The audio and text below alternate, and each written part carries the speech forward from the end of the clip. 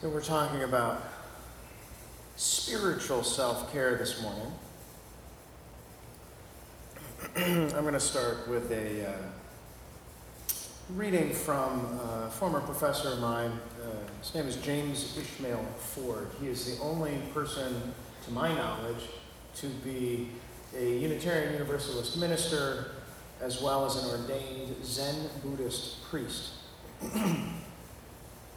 And he leads Zen retreats all around the country and has written a number of books on Zen.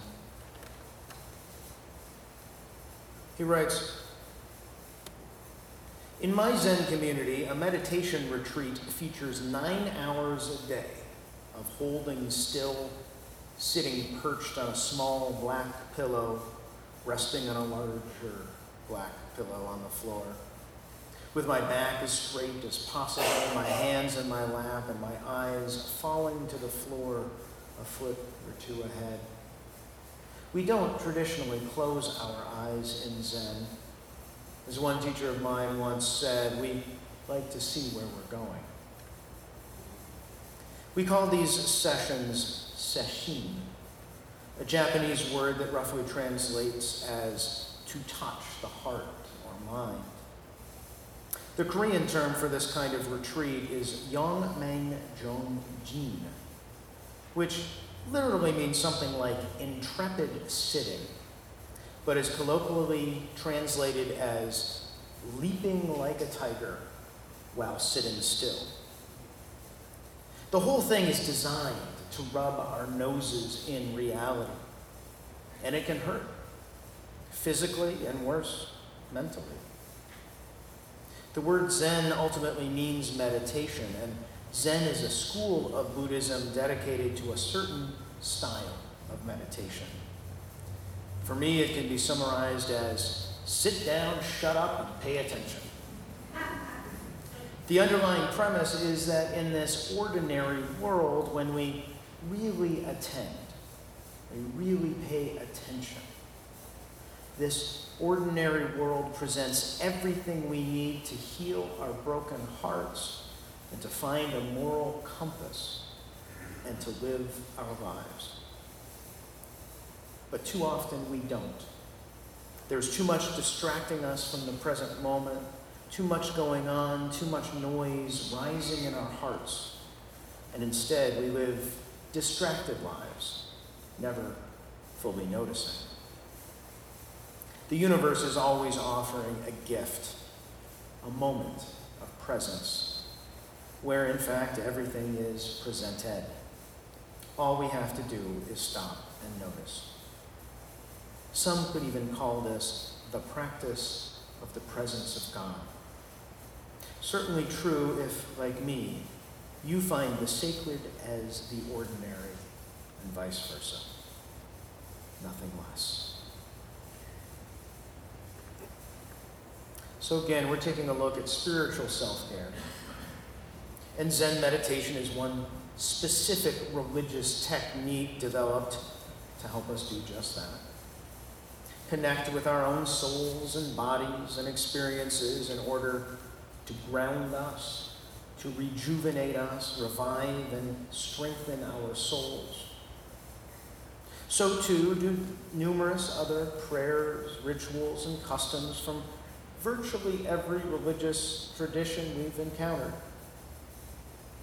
But as Dr. Ford reminds us, as human beings living in our 21st century postmodern existence, we often forget to find the time to connect with ourselves in important, healing ways, what with the myriad responsibilities, stimuli, activities we take on. Presence and awareness of reality are themselves gifts. Gifts the universe bestows on anyone with the opportunity to pause and pay attention. Likewise, we struggle with carving out this opportunity because we are subject to so much information, so many different influences, which are at times themselves conflicting. Advertisers often encourage us to buy the things our neighbors have so we're not left out, while at the same time encouraging us to buy other things so that we're unique and distinctive. Indeed, when asked how folks are these days, the most common response is busy. I heard it. In fact, John said that to me this morning at about 9:30. How are you doing, John? Busy. Thank you, Dawn, for helping with the coffee, by the way. The most common response is busy. It's not reflective. It's not caring. It's not restful. There may be even a part of us that is ashamed when we are not busy, when we are not productive. At times, it seems like taking time for oneself can be considered egotistical or indulgent. There's a great philosopher and psychologist, Carl Jung, would remind us we each bring our full selves into any situation, whether we like to admit it or not, and that even when caring for another, we must recognize that we too are in need of and deserving of care. Now, Jung calls this phenomenon the wounded healer, affirming that no matter the situation or status, we contain scars of past hurts and failures, just as we do the confidence inspired by past successes and joys. When working in any caring profession, to be sure, living as a human being is a caring profession. It is essential that we take time away from caregiving so that we might care for ourselves. Otherwise, we will be unable to effectively care for anyone else. Imagine, if you will, a daring helicopter rescue of shipwreck victims on an icy sea. It is just as important that the rescuers' harnesses are as secure as anyone they hope to save, lest they themselves fall into the cold water and add to the list of souls needing rescue. Or simply a doctor that is too sick to work, is too sick to heal anyone else. The question remains how. How do we make it so? Where and when do we find the time to tend to this all-important part of our own spiritual lives? How do we assert our own selfish need in order to become more effectively selfless? How do we assert our own selfish need in order to become more effectively selfless? Well, hopefully there are a couple things we do here on Sunday mornings that help. It might help to inform us the rest of the week. When I breathe in, I breathe in peace. When I breathe out, I breathe out love. Let's do it together. When I breathe in, I breathe in peace. When I breathe out, I breathe out love. I've had many congregants over the years talk about how this simple two-line meditation has afforded them a direct and unobtrusive way to center and ground, to alleviate anxiety and create calm. I find myself singing these lines to myself in my head when I'm angered by something someone does, or when a belief of mine is threatened, or when a loved one is hurt or insulted. Who here sings this to themselves other than Sunday mornings? Anyone? You find it coming through your head every once in a while? And this is great. The simplest things sometimes are the greatest teachers. And this is a decent place to start on our path towards spiritual self-care. But I think we can do a little more. We'll do a little more this morning. I'd like to practice a couple more things we might do So I invite you, if you're comfortable doing so, to please close your eyes and take one deep breath in and out. Hear the sound of my voice. Hear the ebbing and flowing of the air conditioner as it struggles to keep us cool. Feel your feet on the floor, your clothing upon your skin, your heartbeat within your chest.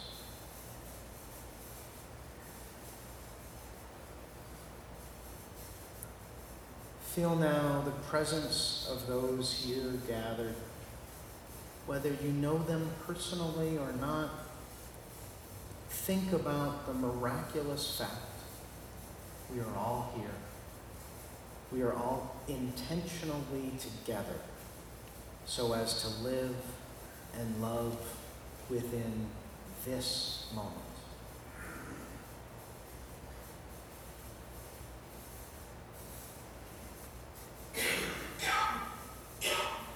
If you have pain in your heart, let yourself feel it. And let yourself feel compassion for all of those who also hold heaviness in their soul.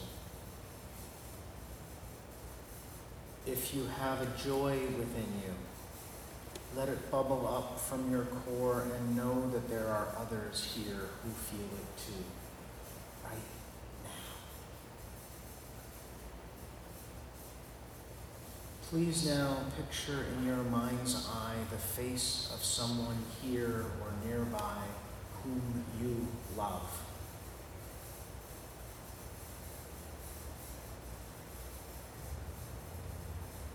Imagine now the face of someone who is not here, whom you love.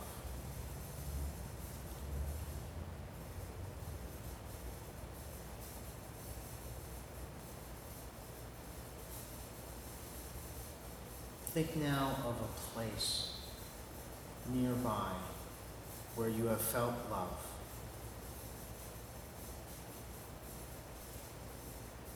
Visualize a place far from here where you have experienced love.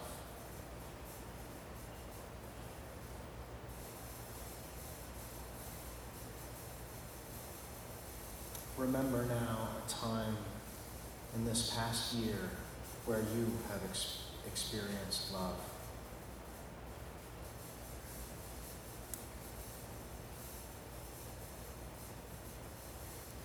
Now think of a time in your distant past when love was present in your life.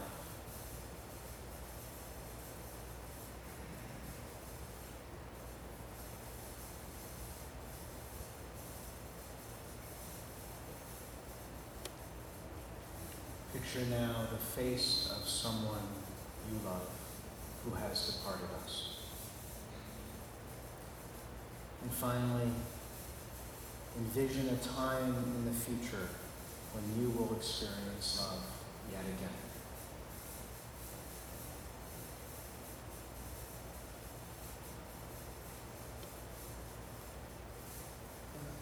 Okay, so what I'd like us to do is the people on this side of the aisle, I would like you to close your eyes and think to yourself, I am worthy, I am loved, I am whole. I am worthy, I am loved, I am whole. While they're doing that, I would like this side of the sanctuary to sing with me. How could anyone ever tell you you were anything less than beautiful? How could anyone ever tell you you were less than whole? How could anyone fail to notice that your loving is a miracle? How deeply you're connected to my soul. One more time. How could anyone ever tell you you were anything less than beautiful? How could anyone ever tell you you were less than whole? How could anyone fail to notice that your loving is a miracle? How deeply you're connected to my soul. Now I would like this side of the sanctuary to think to yourself, I am worthy, I am loved, I am whole. I am worthy, I am loved, I am whole. I invite this side of the congregation to sing with me. How could anyone ever tell you you were anything less than beautiful? How could anyone ever tell you you were less than whole? How could anyone fail to notice that your loving is a miracle? How deeply you're connected to my soul. Thank you. We are here together to share in love, to care for one another, and doing these requires, demands that we care also for ourselves. Rest, therefore, in care and comfort and in community. You are worthy. You are loved. You are whole.